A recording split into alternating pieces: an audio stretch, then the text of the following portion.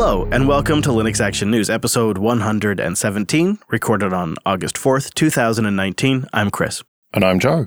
Hello, Joe. Good to be connected with you on a very busy news week. Let's start off with Manjaro's plans to ship FreeOffice. Yeah, FreeOffice, which is free as in beer, but not free as in freedom. This is a proprietary office suite, which they had initially planned to ship by default in Manjaro. But then after a fair bit of backlash, shall we say, they've decided that they're not going to ship it by default, but they'll give you the option to install it or LibreOffice or no Office Suite. A pretty common reaction online was negative. People thought it was a bad idea to shove a proprietary Office product into a free Linux distribution when LibreOffice exists and it's pretty functional.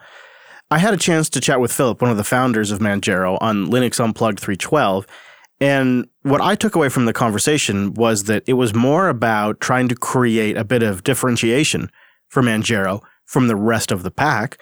So there's something unique about the distribution, but also trying to improve compatibility for users that treat their Office suite like a tool, and they wanted perhaps improve compatibility with the commercial products on the market, which SoftMaker's FreeOffice is pretty well known for.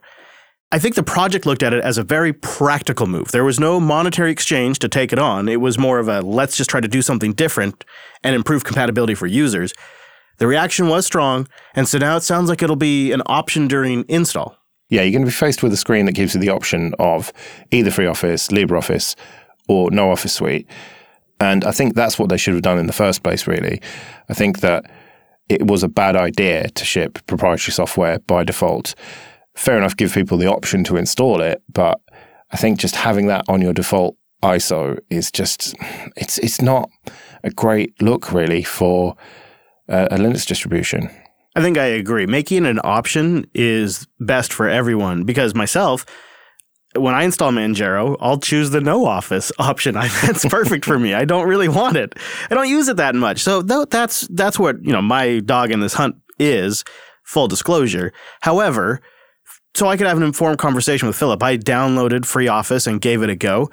And after using it for about an hour and opened up a couple of different things, compared it to LibreOffice and Google Docs, which is my, sorry to say, when I do need a word processor or spreadsheet, I use Google Docs. So I compared it to that as well.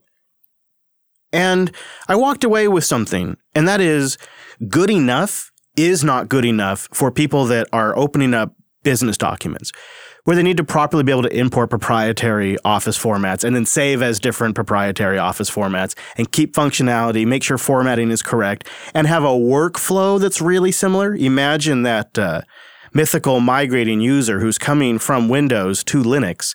FreeOffice sort of replicates that Office look and feel, combined with the compatibility, and in my experience, it's also faster. A little faster, starts up a little bit quicker, feels a little lightweight on the system, and you combine that with the look and feel and the compatibility. I think it is a solid argument that it's better than LibreOffice for a certain type of worker. So again, I think having the option at install is a good thing. Yeah, by all means, make it easy to install this proprietary Office suite and point people towards it and recommend it or whatever. But I just think shipping it by default, it's just crossing a line. Some people talked about shipping graphics drivers by default, but I think that's different. That is making the most of your hardware, whereas this is just different. This is productivity software that we're talking about that you don't actually need to make your computer work properly. Yeah, I agree. There's not an equivalence to hardware enablement, but there could be an equivalence to codecs, or making Steam super simple to install. You don't need Steam to make your computer work. You don't need H.264 playback and MP3 playback to make your computer work. It's nice to have, just like opening up Office documents that you need to interact with to do your job is nice to have. Yeah, but there is no open source version of Steam. There's no open Steam or whatever. There are different ways to get games that can be open source or whatever, but I don't think that is a fair equivalent, because LibreOffice is good enough for some people, at least for me. And I use it actually quite a bit, and I just have no need for a proprietary Office suite. I think it comes down to make it easy to install, but don't ship it by default. That's what I personally want to see. That's reasonable, and I can't really argue that. I want to sort of pivot for a second and talk about the meta aspect of this story, which we, in a way, have touched on several times this year already. And that is outrage-driven development. Project announces intention to do X, community reacts very strongly, and then project amends announcement to do Y instead, which is generally a compromise in some way. And sometimes that truly is for the best, like in the case of the 32-bit support for Ubuntu. I am reminded of that famous Steve Jobs quote that's roughly, if you asked consumers before the automobile came out what they wanted, they'd say a stronger, faster horse. Yeah, I do get what you're saying there, but this is open source development we're talking about, and it's supposed to be a community effort. And okay, some people go about it in the wrong way, being too strident and, Twitter rants and all the rest of it. But isn't the whole point of it that the community drives the direction of development? Absolutely. You quantified it right there. That's why I'm worried, because Twitter and the forums don't represent the tens and tens of thousands of people that are running Manjaro. Just as the people that got really upset on Twitter and the dozen or so news articles were written and the outrage comments on Reddit don't represent the tens of millions of Ubuntu desktop users. But yet what we talk about as community is just a hyper-representation of the most outraged individuals who are taking the effort to go to different outlets, some which are very low effort, like Reddit and Twitter, and they're expressing their outrage. I saw so many comments about people dropping Manjaro over this. This sort of, I want to punish them attitude for doing this. It's not just the people are upset, they want to punish them. And then the developers, who all of a sudden have this onslaught of very loud feedback, cave. Because we all see this as this is the voice of the community, when it's just the representation of a small portion. You know this because our shows have a lot more people downloading than we get comments from. And it's just the nature of doing business on the internet. You get a lot of people that just enjoy content or will use a distribution, faithfully upgrade from release to release of Manjaro and be perfectly happy with it and not really care. Most people probably just figure, all right, well, if they install FreeOffice, I'll just uninstall it, and then I'll install LibreOffice. Job done. And that's it. End of story. And what we end up getting is this hyper-representation from the outrage. And that's really what bothers me here, is because that is driving decisions. And it's not fully representative of the entire community. There's not really a way to get representation from the entire community. You just have to listen to the vocal people or ignore them or whatever. They are the people who are in your community who are talking to you. And so you have to decide whether you think that they are a true representation of the silent majority or whether they're just crackpots or whatever. And that is a difficult thing to do. I think it's a skill you have to build up. I think it's something that takes perhaps years of exposure to calibrate correctly. And some personality types may be better or worse at handling that kind of feedback as well. So there's a personal factor in there. Yeah, but it's just part of running a project. You just have to be able to deal with this stuff. Add that to the list of required skills to run a large open source project. All right, problem solved. Moving on. 2 other large open source projects are coming together, perhaps, maybe, to benefit end users. Yeah, the Linux App Summit is going to be held in Barcelona in November from the 12th to the 15th. And there's going to be representatives from both KDE and GNOME all working together there. Joe, I believe this is the artist formerly known as the Libre Application Summit. But I think that was when it was more just the GNOME camp. And now that the KDE and GNOME folks are coming together to sort of talk about some future collaboration on the desktop, they've renamed it. And it's, I think, a pretty positive sign of where the 2 projects could be going in the future. And the headlines are going crazy. They're coming together to create a new desktop era for Linux. I don't know about that, but it seems like it's a good sign, and it's looking like this is the next generation or the next phase of this conference. Really, this isn't anything hugely new because the different projects in open source have generally worked together before. And this supposed rivalry between GNOME and KDE is just not even really true. It's the users, if anything, might be starting this. But I think that what actually stands out here is that they're going to actively start working together rather than just kind of playing nice with each other and occasionally interacting, whatever. This is going to be some serious coming together to improve the Linux desktop. I mean, is that pie in the sky? I don't think so. I think genuinely this is a really good move. I think the truth lies somewhere there in the middle. Like you say, a lot of this has already been happening for a long time. There have been common standards efforts for years. I think what we're getting here is a bit of a sales pitch from a group that is trying to grow a conference into something that's a serious contender in the industry. And so they're using a lot of enthusiastic language. I'll give you an example. KDE and GNOME will no longer be taking a passive role in the free desktop sector. I mean, that's just that sentence right there. That reeks of sales bullshit. First of all, it's demeaning to the project's years of efforts, and it implies that they have somehow been just sitting around observing the free desktop market, but not actively participating in it, which is an insane sentence because they are the free desktop market. So it's just ridiculous on its face. And they then continue on with the joint influence of the two projects. The summit will shepherd the growth of the free desktop by encouraging the creation of quality applications. This is one of those fallacies that we run into a lot in open source development. We have this great belief, because we have seen it work a few times super successfully too. If we build it, they will come. If we build the perfect framework, if we have the ideal toolkit, if we use just the right language, they will come. That's not what drives the desktop market. I think it should be obvious and painfully clear to this group in particular that that's not the dynamics at play in the desktop market. It hasn't been for about 25 years. So a lot of this to me reads as they're really excited about this event. They hope that they can lay some foundational groundwork here to really work towards something in the future, and they need a lot of people to get on board. And so they've got to talk about it in a really big way. And the way it's being represented in the rest of the community as this incredible event of the two projects coming together, while that feels good, it's just a conference.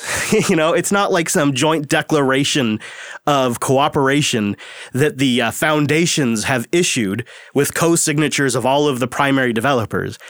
It's some event organizers that are promoting something that's happening in Barcelona in November. I thought I was supposed to be the cynical one. That's a very cynical read of it. I don't know. I'm just much more positive. Maybe I've just swallowed the Kool-Aid on this one, but I think it's got to be good for them to be getting together and working together like this. You might be right. The way to really know would be to go, right? I won't be making it to Barcelona this year, but if they ever made it to the U.S. like next year or something, I'd check it out and see if I'm wrong. I'd sure love to see some information about how they plan to entice third-party developers. I'd like to see some action plans on how to go after the market that is creating applications that run on the cloud. That seems like such a perfect market for the free desktop groups to target. A real type of power user that's comfortable with change that needs to develop on the platform that they're targeting anyways. Oh my gosh, like they practically could just give them an invite. So maybe that'll come out of this conference. But that might just be too practical. Maybe I'm expecting too much. Maybe. Well, Barcelona in November is lovely, so maybe I could try and go. You could be our special correspondent, Joe. Yeah, sounds good to me. You be careful. You might get held to that. All right, well, let's talk about Android. And we got a pretty big update this week regarding search providers in Europe. I guess I was naive. I did not see it going this way. So first, it's kind of what you would expect. A real basic screen in Android that will have Google and 3 other search providers that you can choose from that have been randomized.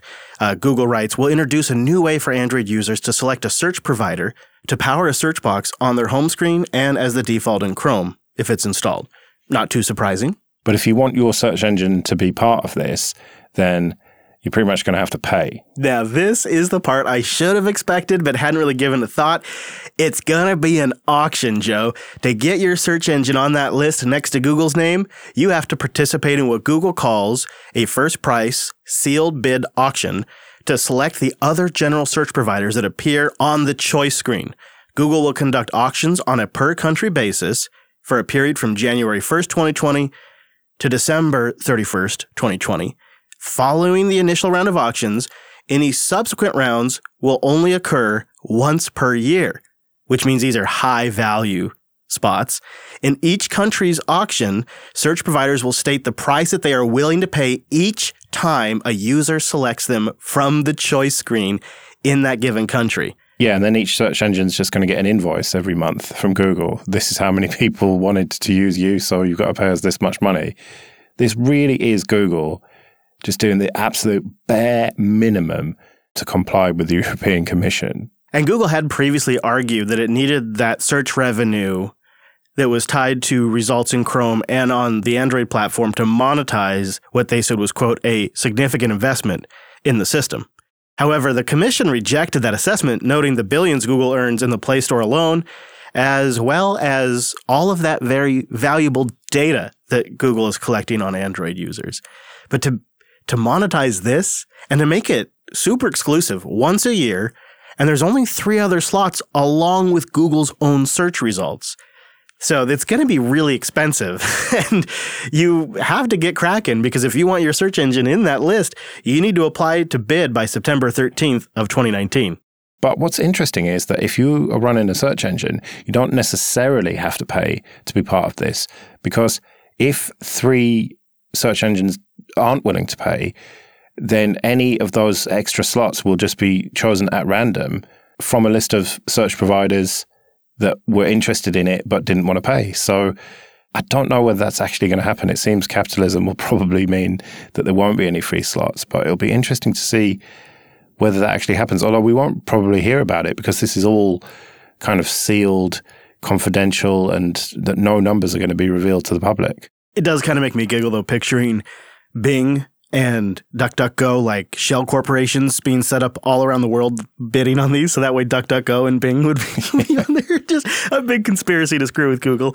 That makes me laugh. Hey, let's do a quick update on DNS over HTTPS, aka DOE. Yeah, so Mozilla are looking to implement this by default in Firefox, but before they do that, they are running some tests. When we were talking about this a couple of weeks ago, I was kind of curious how this would work for managed networks like enterprises that have centralized DNS that they use for very specific reasons or parental controls.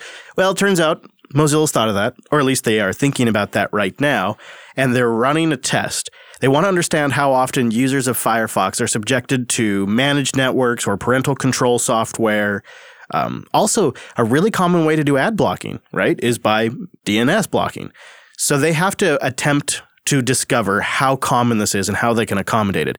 Selena Deckelman writes on the Mozilla blog that they'll be capturing this information locally, including when people are using safe versions of Google or YouTube, and they will analyze that, and then they'll send up the metrical information, if that's a word, to the Mozilla servers, but not the actual URLs you're going to.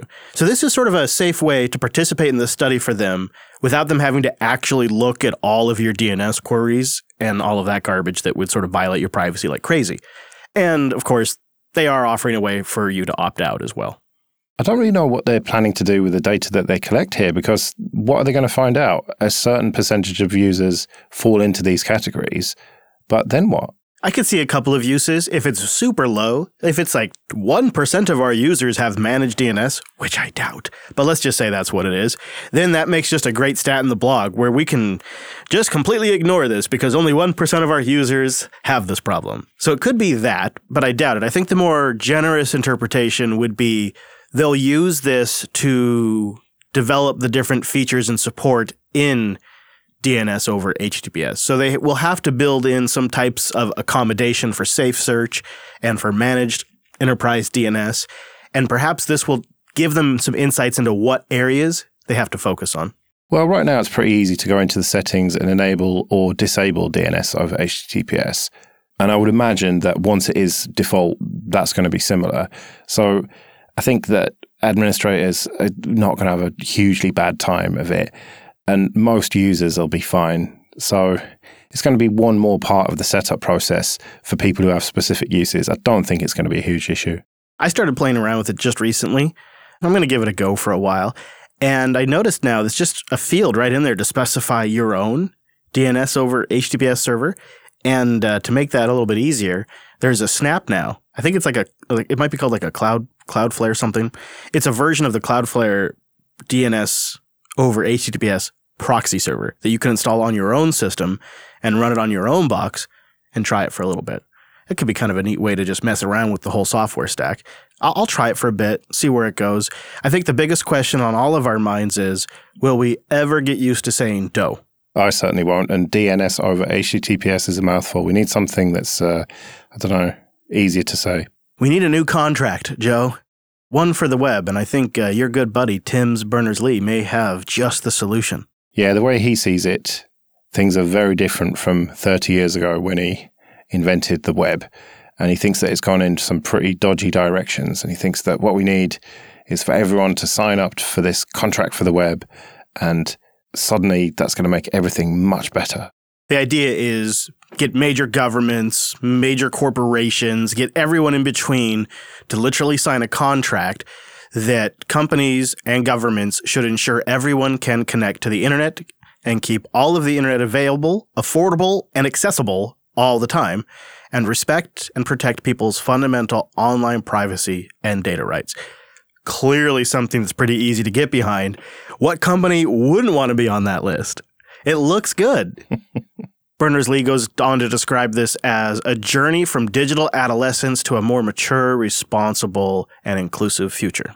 Is anyone going to pay attention to this?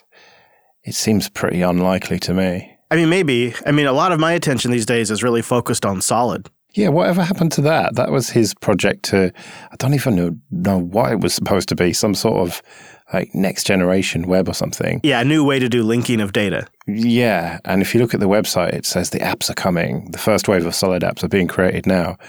So who knows? Maybe he's just working on a few things at the same time, but it just feels like he's trying to stay relevant, maybe. Maybe. I'm of two minds. I do see that. It feels like these initiatives go nowhere because the internet and the web are just not a cohesive small thing that can be influenced like that anymore. But then I also think about what people say about Richard Stallman. And I'm somewhere in the middle on those particular things too. I feel like in a way, it's good to have something to strive for. Like, what is the bar? What should we, as citizens of the internet, be pushing for? And that's a pretty good list. I could get behind that list of ideals. I could say I'm pretty skeptical anything's going to become of this, but maybe it's good to have that goalpost. Yeah, I suppose you're right. Having one good force tugging in the positive direction can't really be a bad thing. So maybe I should stop being cynical. Well, and I suppose in that regard, it's good to have his name attached to it. Yeah, I suppose. And if they can get some seriously big organizations signing up to this, then maybe it can create some momentum. Now, our last story of the week. When I first saw the headline, I kind of snickered a little bit, and I thought, this is kind of silly.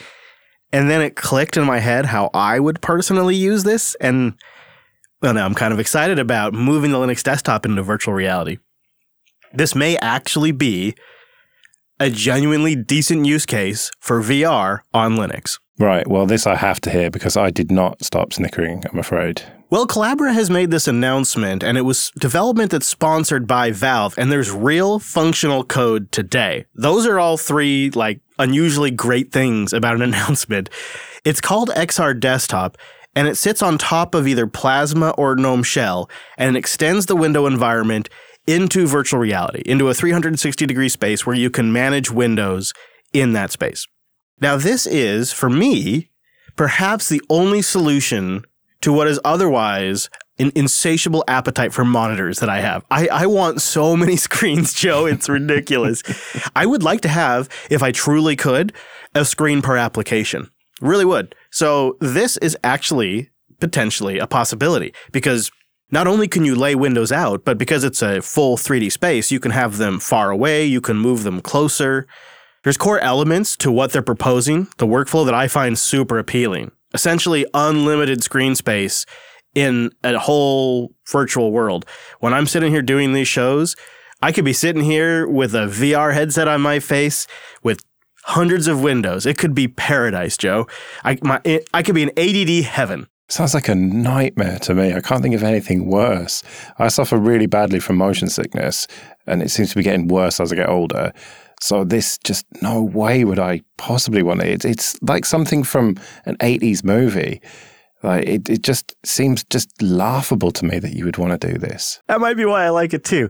Well, I'll tell you what. I mean, honestly, it is so early days. This is really rough stuff. I'm very skeptical about the interface. They've done a good job to map UI controls to the VR controllers. I got to give them credit for that.